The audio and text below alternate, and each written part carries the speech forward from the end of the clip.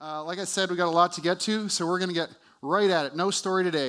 This weekend, we're continuing on in our teaching series, which we are calling What We All Believe in Christianity. 3 weeks ago, Clyde kicked off this series by looking at Roman Catholicism. 2 weeks ago, we were reminded of the great schism in 1054 AD that led to the founding of the Orthodox Church. And then last week, looked at Anglicanism, the middle way. And in case you missed any of these, you can go to our website and download the video and be all caught up. And now today, we're going to look at the Reformation, that protest movement that broke from Rome in the 16th century. And as we do, we'll be following the same pattern as we had the last few weekends, where we'll be looking to answer three questions. Where did the movement come from? What do they believe? And what can we learn from them today?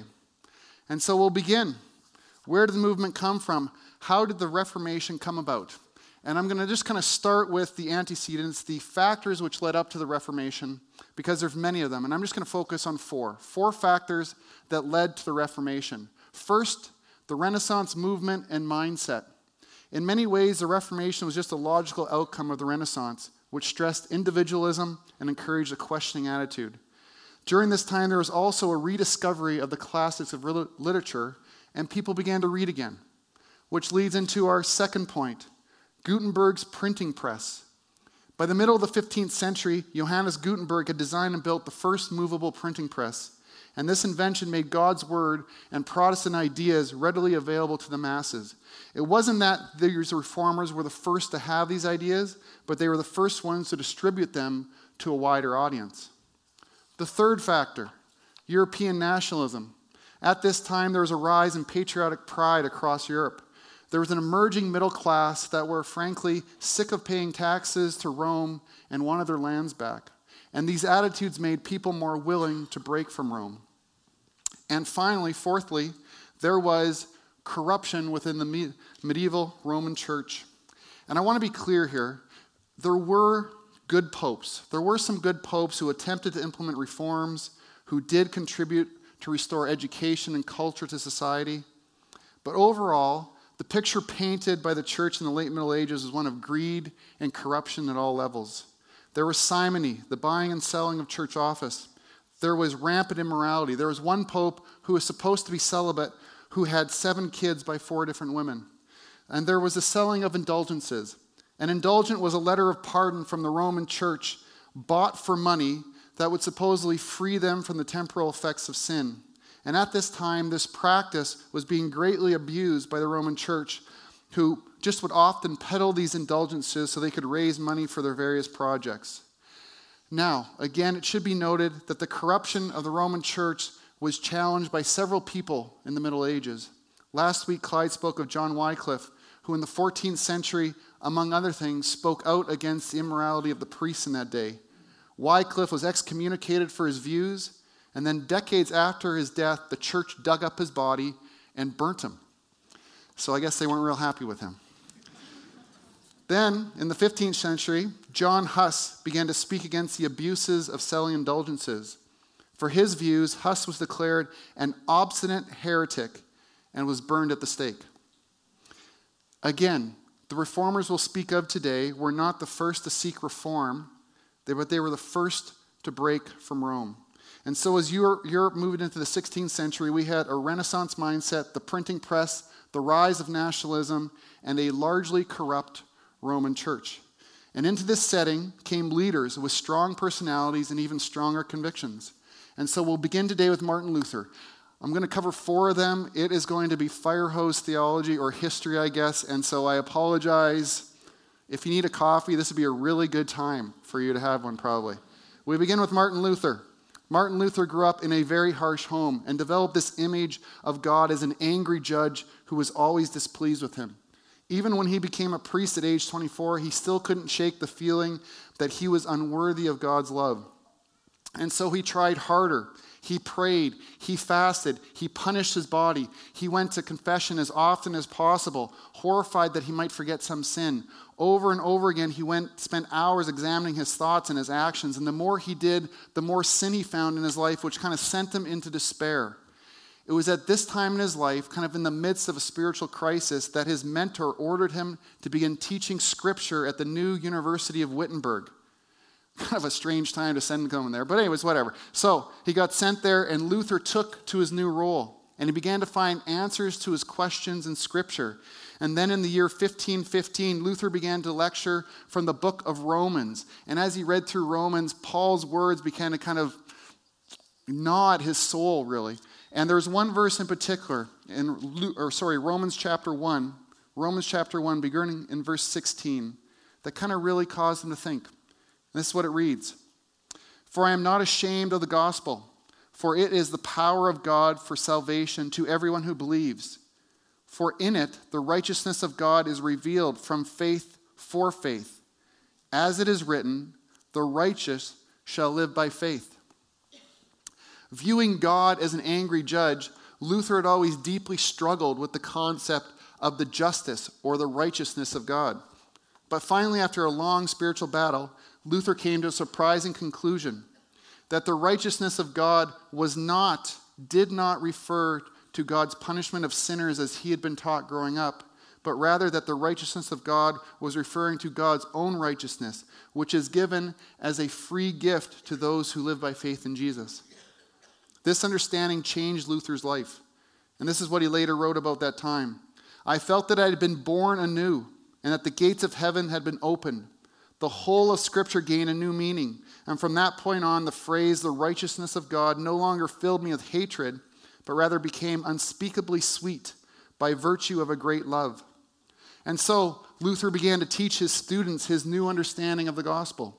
And over time, most of his colleagues at the University of Wittenberg also came to Luther's understanding of this good news. Eventually, Luther kind of became convinced that he must challenge some of the traditional views of the church. And so he wrote 97 theses, where he argued against the main tenets of theology.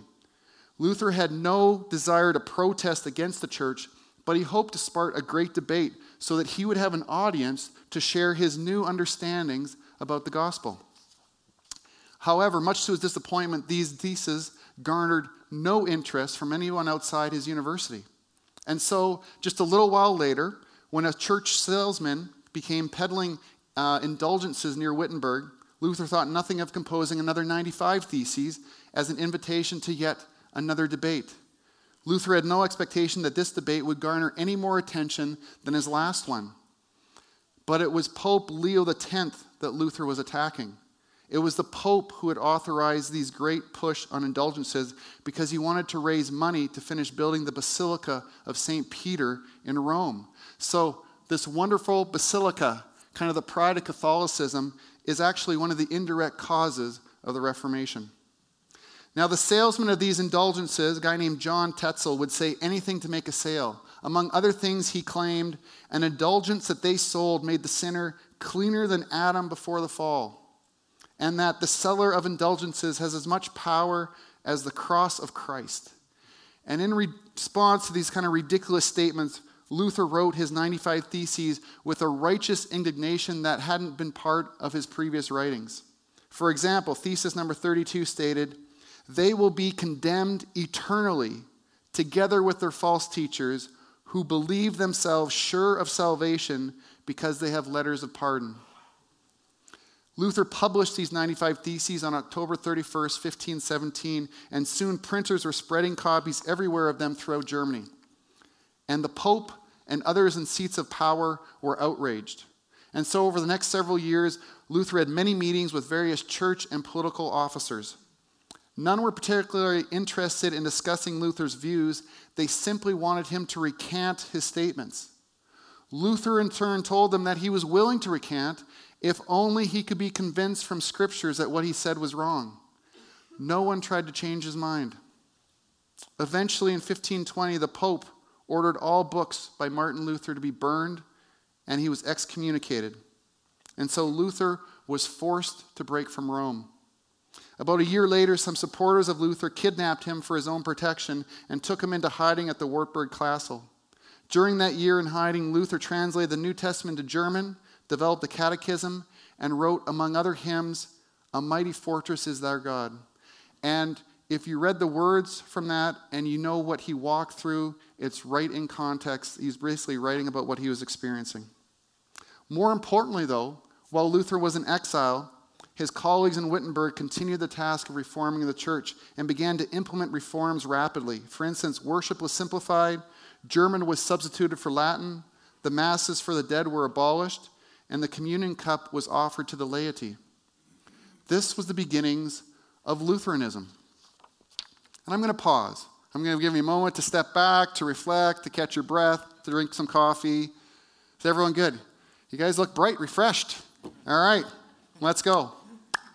Meanwhile, about that same time in Switzerland, there was a priest named Ulrich Zwingli who taught himself Greek, who immersed himself in Scripture, and who came to similar conclusions to those of Luther. By the time Zwingli moved to Zurich in 1518, he was preaching boldly against the sale of indulgences. Now, during this time of Reformation, Switzerland was more free of Rome's influences than were other nations. So, when a seller of indulgences arrived in Zurich, Zwingli was able to convince the local government that he should be expelled from the city. And he was. And with this kind of support, Zwingli decided to push for other reforms. And so, during Lent of 1522, Zwingli began to preach against the laws of fasting and abstinence. He said that forbidding meat during Lent was unscriptural. And to prove his point, some of his parishioners gathered on Lent in the church and openly ate sausages, which doesn't seem that rebellious, but it was, and Rome wasn't happy, I guess is the point. Later that same year, Zwingli and 10 other priests publicly protested that clerical celibacy was not biblical and petitioned the church for permission to marry. Their petition was denied, but most of the group, including Zwingli, decided to marry anyways. All these proposed changes to the Roman system of worship led the Zurich City Council to call for a public debate between Zwingli and a representative of the church. And so in 1523, the day of the debate arrived, and Zwingli defended his beliefs from Scripture. But the representative of the bishop repeatedly refused to respond to Zwingli's views or to appeal to Scripture. And so the Zurich City Council concluded that since no one refuted Zwingli's teachings, he was free to continue to preach them. And this marked Zurich's final break with Rome. And from that point on, the Reformation in Zurich marched on. Zwingli's main goal was to restore true biblical faith and practice that he felt had been lost in the Middle Ages. And so almost immediately, Roman fees for baptisms and burials were eliminated. Monks and nuns were allowed to marry. The Mass was abolished. The wine of communion was offered to the laity.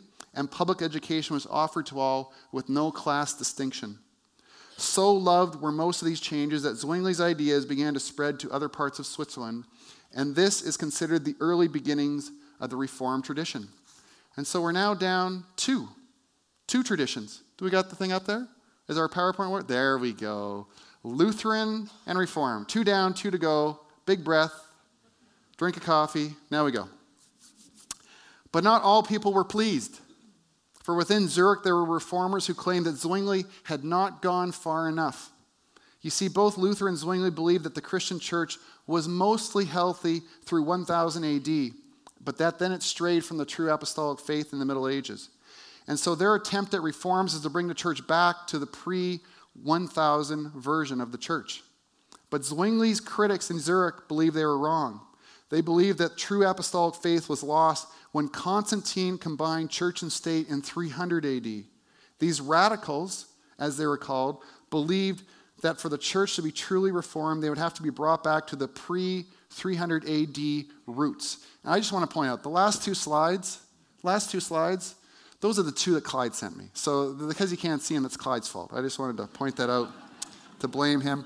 But Clyde also wanted me to mention here that they're both wrong. Both of these views were wrong, that the true apostolic church has always been part of the church throughout its history, and that there's always been a remnant of faith in every branch of church history. So just from Clyde to you.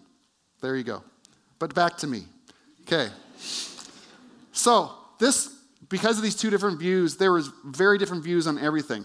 For both Luther and Zwingli believed that the church and state should be united, that the church should be working hand in hand with the magistrate to bring about a godly society, and that baptism was a sign of membership in a Christian society. But these radicals, or brethren, as they called themselves, believed that in the New Testament there was a marked difference between church and society.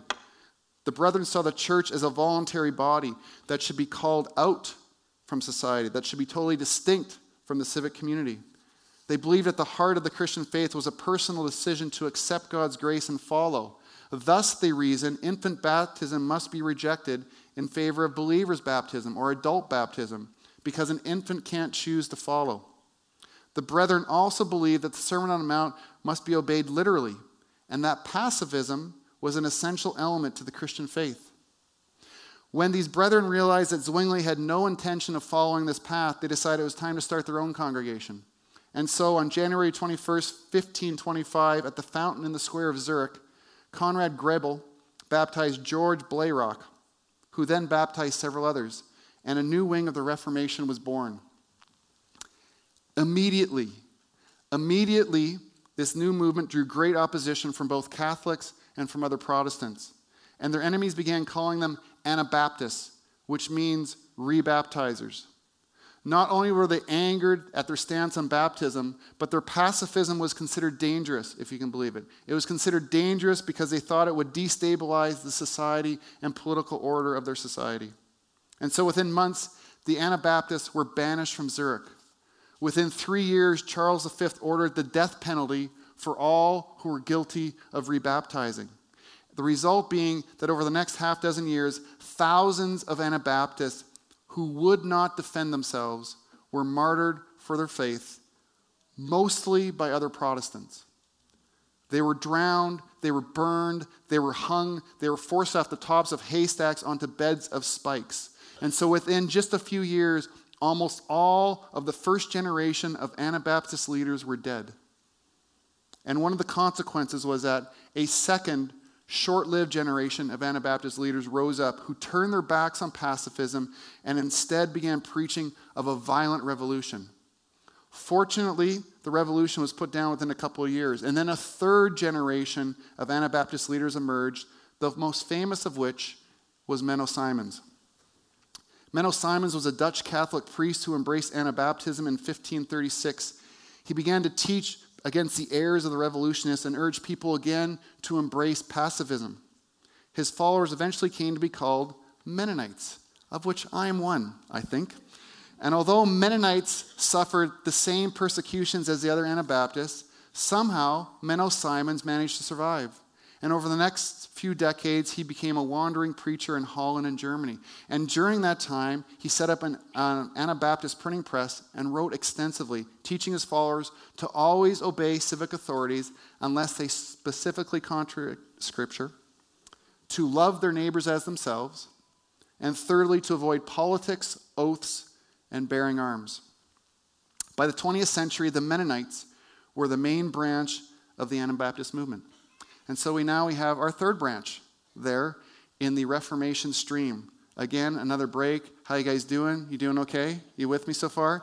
Mosaic, you guys are all asleep. I know you. You're asleep right now. You can come back in a bit. Okay, fourth guy.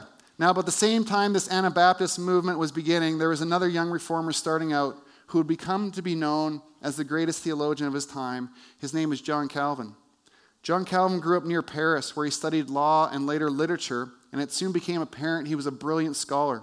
When Calvin was about 23 years old, he had some sort of conversion experience, which he never really spoke about other than to say that through the Scriptures, God subdued my heart to teachableness. And from then on, Calvin was a fervent believer. Like Luther, Calvin had no intention of breaking with the Roman Church. But when he and some friends began to talk of their desire to see reforms within the church, they were forced to flee Paris. Eventually, Calvin went into exile in Switzerland, where he began to write in 1535. His main project was a short summary of the Christian faith from a Protestant viewpoint. His work was called Institutes of the Christian Religion, and it was an immediate and surprising success. The first edition was sold out within 9 months. And from that point on, Calvin continued to work on successive editions of the Institutes for the rest of his life. His first edition was like 8 chapters. When he died, it was 79. So he got a little extra work done. And that was Calvin's plan for his life. He did not see his gifts as that of pastor or leader, but as scholar and author who was called to a quiet, reflective life. But it didn't work out that way. He arrived in Geneva in 1536 with the intention of spending one night there and then passing on. But a fiery Protestant leader named William Farel met with him and spent the night trying to convince Calvin to stay to help lead this young Protestant city that was struggling deep with immorality. Farel ended their meeting with these words: "May God condemn your repose and the calm you seek for your study, if before such a great need you withdraw and refuse to help." Imagine someone saying that to you. Farel's guilt trip worked. Calvin stayed in Geneva and soon became the central figure in the religious life of the city. And Calvin's views were severe. He believed that if the religious life were to conform to the principles of the Reformation, it was necessary to impose a confession of faith on the citizens of Geneva and then excommunicate anyone who was unrepentant or unwilling to follow. And over the next 2 decades, John Calvin set up a new church government and a new liturgy in an attempt to create a holy city. By all accounts, Calvin went way overboard trying to micromanage every aspect of civic life and by severely disciplining those who didn't follow. But Calvin also greatly improved Geneva in many ways, so much so that one of Calvin's students, a man named John Knox, called Geneva the purest school of Christ on earth. And then John Knox took Calvin's theology and church structure back to Scotland and founded what became known as Presbyterianism. Presbyterianism.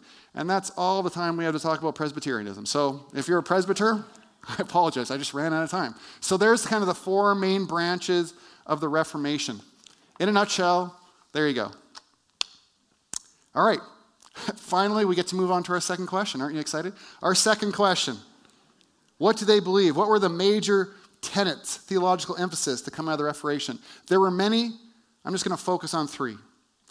First is the Word, the centrality of Scripture, what Luther called sola scriptura, or Scripture alone. In contrast to the Roman Catholicism, which viewed the tradition of the church as being of equal footing as Scripture, the Reformers all agreed that the Bible was the last word on all matters of faith and practice, that Scripture outweighed all other influences. It was the final authority. And this belief drove the Reformers to make 2 significant changes in the life of the church. First, they changed the focus of the worship service. In Roman Catholicism, as Clyde noted a few weeks ago, the focus is on the Eucharist, on the receiving of God's grace through the Eucharist meal. Many Catholic priests won't speak longer than 5 or 6 minutes because they don't want the focus to be on their words, but rather on receiving communion. Luther, Zwingli, and Calvin changed all that. The focus became on the Word of God and the sermon and the pulpit. And so you might have been wondering why this nice piece of furniture returned today. It returned as a prop to show that during the Reformation, the pulpit took primacy over the altar and the sermon replaced the Mass. It's not that communion or the altar were unimportant, but it was believed that God spoke most clearly to us through Scripture. So central part of worship was about hearing the Word of God. And so in the church building, the Reformers put the pulpit at the forefront, and the altar was often put in the background. John Calvin, for instance, began preaching lengthy sermons every Sunday, but only celebrated communion once per month, much like we do. And if you grew up in a Protestant church that has any sort of Reformed leanings, you probably had a pulpit like this one in the center of the stage every Sunday. For instance, the church I grew up in had a pulpit that was about the width of a parking stall, right? It was about like this, and then underneath it on the floor was the altar, and on the altar was a Bible the size of a small suitcase. And again, all this was that they changed the focus of the worship service. It was on the Word. A second change was that they encouraged their followers to read the Scriptures themselves. If the Word of God really was the starting point and final authority of all matters of faith and practice, then it only seemed logical to get the Scriptures into the hands of the people that they could read it for themselves. You see, up until this time, the church had been teaching that only the clergy should read and interpret Scripture. And even though Latin was pretty much a dead language by the 8th century, the tradition of the church was that their worship services were in Latin. And so one of the first orders of business for each reformer was to get the Bible in the language of their people. And so Luther translated the whole Bible into German. Menno Simon set up a printing press that it could be translated. Calvin founded a biblical training school and wrote commentaries on 49 biblical books. Of primary importance to all these reformers was getting the Word of God in the vernacular of their people. The centrality of Scripture is the first theological point of change. Is that what I'm saying? Yeah, that's what I'm saying. All right. A second I'm confused and I'm tired. Okay, Mosaic, you with me? Come back, please. Okay, a second theological emphasis to come out of the Reformation is we are saved by grace through faith. We are saved by grace through faith. Luther popularized the sayings grace alone and faith alone, but all the Reformers taught these spiritual truths. And some passages that they pointed to are Romans 3 and Ephesians chapter 2. And so Romans 3, I'll read that first. Romans 3, beginning in verse 23. For all have sinned and fall short of the glory of God, and are justified by his grace as a gift through the redemption that is in Christ Jesus, whom God put forward as a propitiation by his blood, to be received by faith. Luther called this Romans passage the chief point, the central place of the whole Bible. And again, another important passage for the Reformers was Ephesians chapter 2, beginning in verse 8. Well-known verses. For by grace you have been saved through faith, and this is not your own doing. It is the gift of God, not a result of works, so that no one may boast. In the medieval church, theologians believed that righteousness, that being made right with God, was a joint process between God and humanity, where the person was responsible for a certain degree of external deeds, and that faith was something that could be acquired through knowledge or instruction. The Reformers rejected these ideas, instead claiming that being in right relationship with God was a free gift of grace offered by God as an exchange where God, through the cross of Christ, would declare one not guilty of their sins and then transfer to that person Christ's perfect righteousness. If only they would do this, if only one would accept and trust what Christ had accomplished and then turn and follow him as Lord. That was the understanding of grace and faith that the Reformers taught, and that was the cornerstone of the Reformers' theology. Which leads us to another cornerstone, a third theological emphasis, which is the priesthood of all believers. The priesthood of all believers. Stated simply, this doctrine affirms the New Testament teaching that all Christians have equal and direct access to God. Again, at that time in the medieval church, they were teaching that salvation was a joint process between God and the Christian. That Jesus' work on the cross took care of the curse of original sin, but that now we are responsible to repent of all of our individual sins and receive God's saving grace through the sacraments of the church. Primarily the sacrament of confession, where one would go and confess their sins to a priest and then receive absolution of their sins from that priest. And at this point, I just want to make a clear statement. I think most of us Protestants could learn a thing or two about confessing to one another from our Catholic brothers and sisters. For throughout the scriptures, we are called to live in community and to confess to one another our burdens, our weaknesses, our sins, that we may intercede on one another's behalf. We're called throughout scripture to do that. But this is not done as some sort of means of atoning grace, but rather so we grow closer to God and spur one another on to love and good deeds. Because of Jesus' completed work on the cross, Jesus is my mediator, and I have now direct access to God for my needs. 1 Timothy speaks of this pretty clearly. 1 Timothy chapter 2, beginning in verse 5, reads this way. For there is one God, and there is one mediator between God and men, the man Christ Jesus, who gave himself as a ransom for all. As a ransom for all. The priesthood of all believers is the Reformation principle that all Christians have equal and direct access to God. So, we had three there: priesthood of all believers, saved by grace through faith, and the Word. And so now that leads us to our final question. Our final question, what can we learn today? How does the Reformation inform our faith today? And I just quickly want to focus on two things, two questions really. And they are, first of all, are we people of the Word? Are we people of the Word? The Reformers all agreed that the Bible was the final authority in all matters of faith and practice. And so they literally risked their lives to preach it to the masses, to translate into the languages of the day, that the people in the 16th century could read the Bible for themselves. And here's why.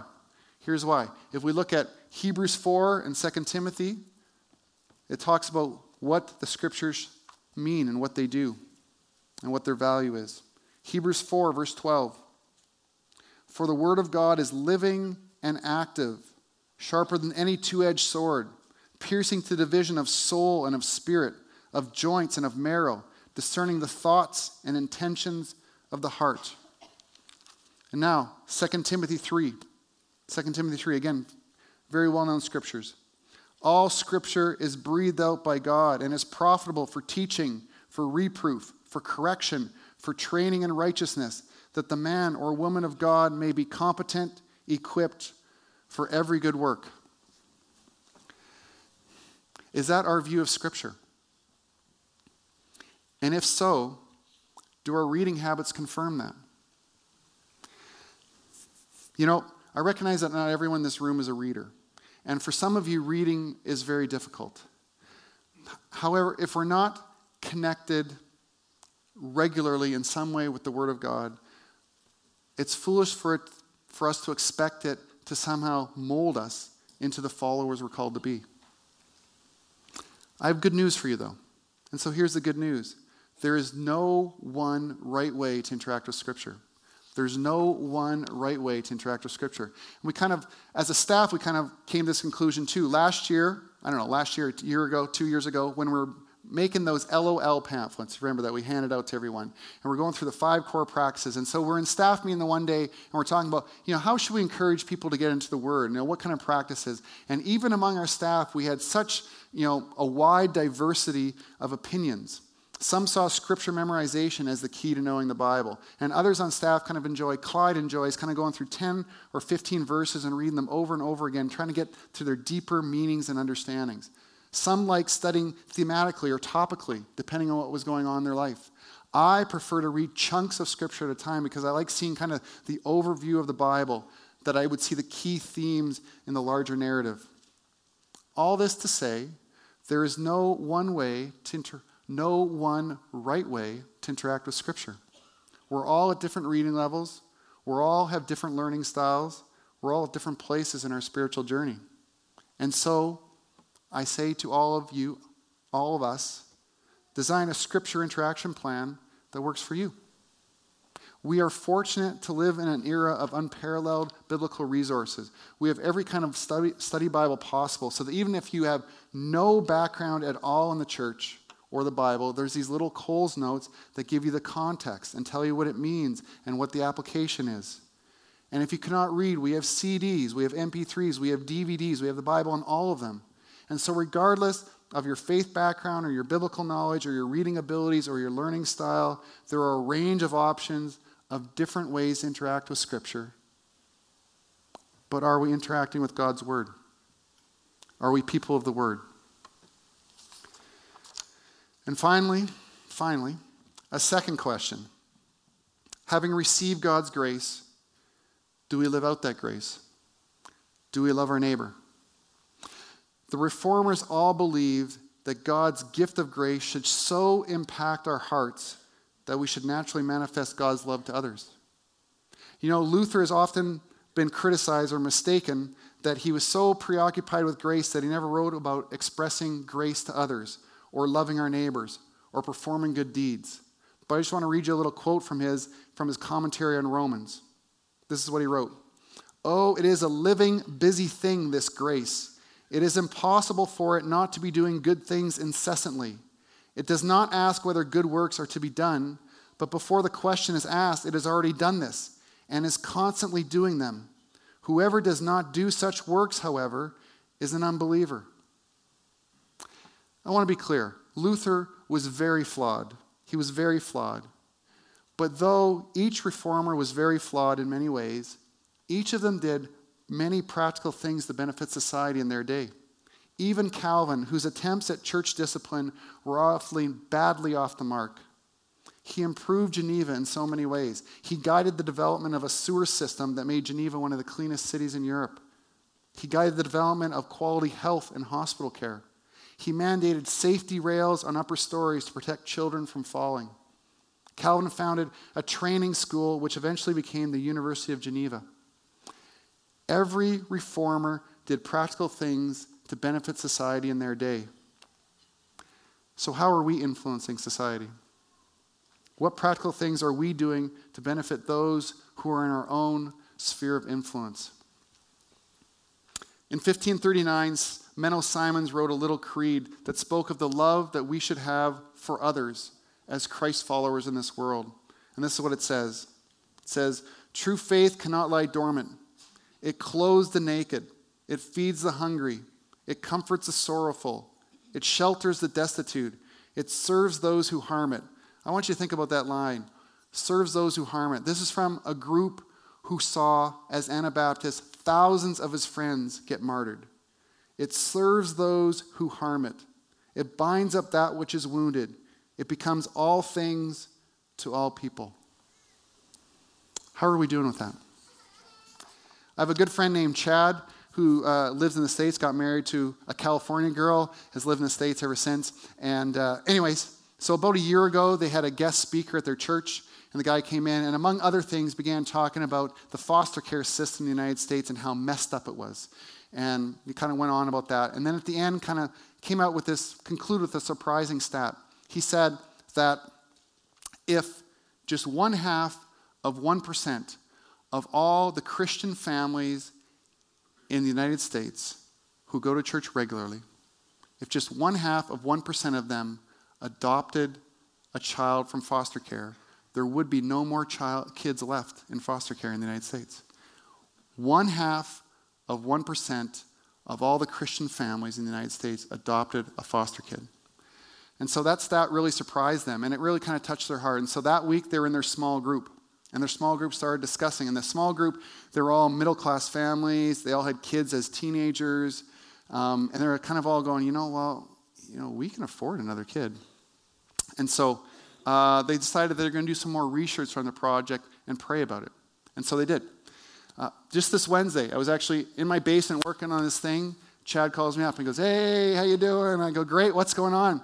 "We're in the final stages of adopting a 9-month-old. Both her parents are in correctional facilities." And I go, "Really?" And he goes, "Yeah, Lisa and I, we're taking the plunge. We're doing it. We're almost there." And I started laughing because they haven't changed a diaper in like a decade. And so we're kind of laughing about all the different ways that their life is going to change forever again. And so we're kind of laughing. So we had a good laugh about this for a few minutes. And then he goes, "Yeah, that's okay. We'll have lots of help. We're the 4th couple in our small group to adopt a foster kid this year." You know what? Not one of those families planned on any more children. But they saw this need in society that they could help with. And as followers of Christ, they wanted to love their neighbor. Are we willing to love our neighbor? Are we willing to love others as Christ loved us? Just before I conclude in prayer, I'd like us all to read the short creed that I read from Menno Simons. And this is how I'd like to do it. We're all going to stand. So everyone stand. Mosaic, everyone stand up there too. And so as we stand and we read these words, I want us to think about how we, both corporately and individually, can live them out within our sphere of influence. And so what I'm going to do is I'm going to read a line and then you repeat it back to me. All right? And so this is how it goes. True faith cannot lie dormant. It clothes the naked. It feeds the hungry. It comforts the sorrowful.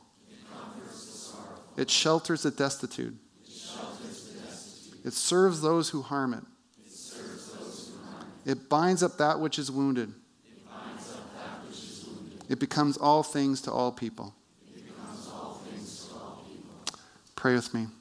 Eternal God, our Father, I pray that this would be true in our individual hearts and in our corporate lives. And I pray, Father, I just want to say thank you. Thank you for Scripture. Thank you for the message of grace.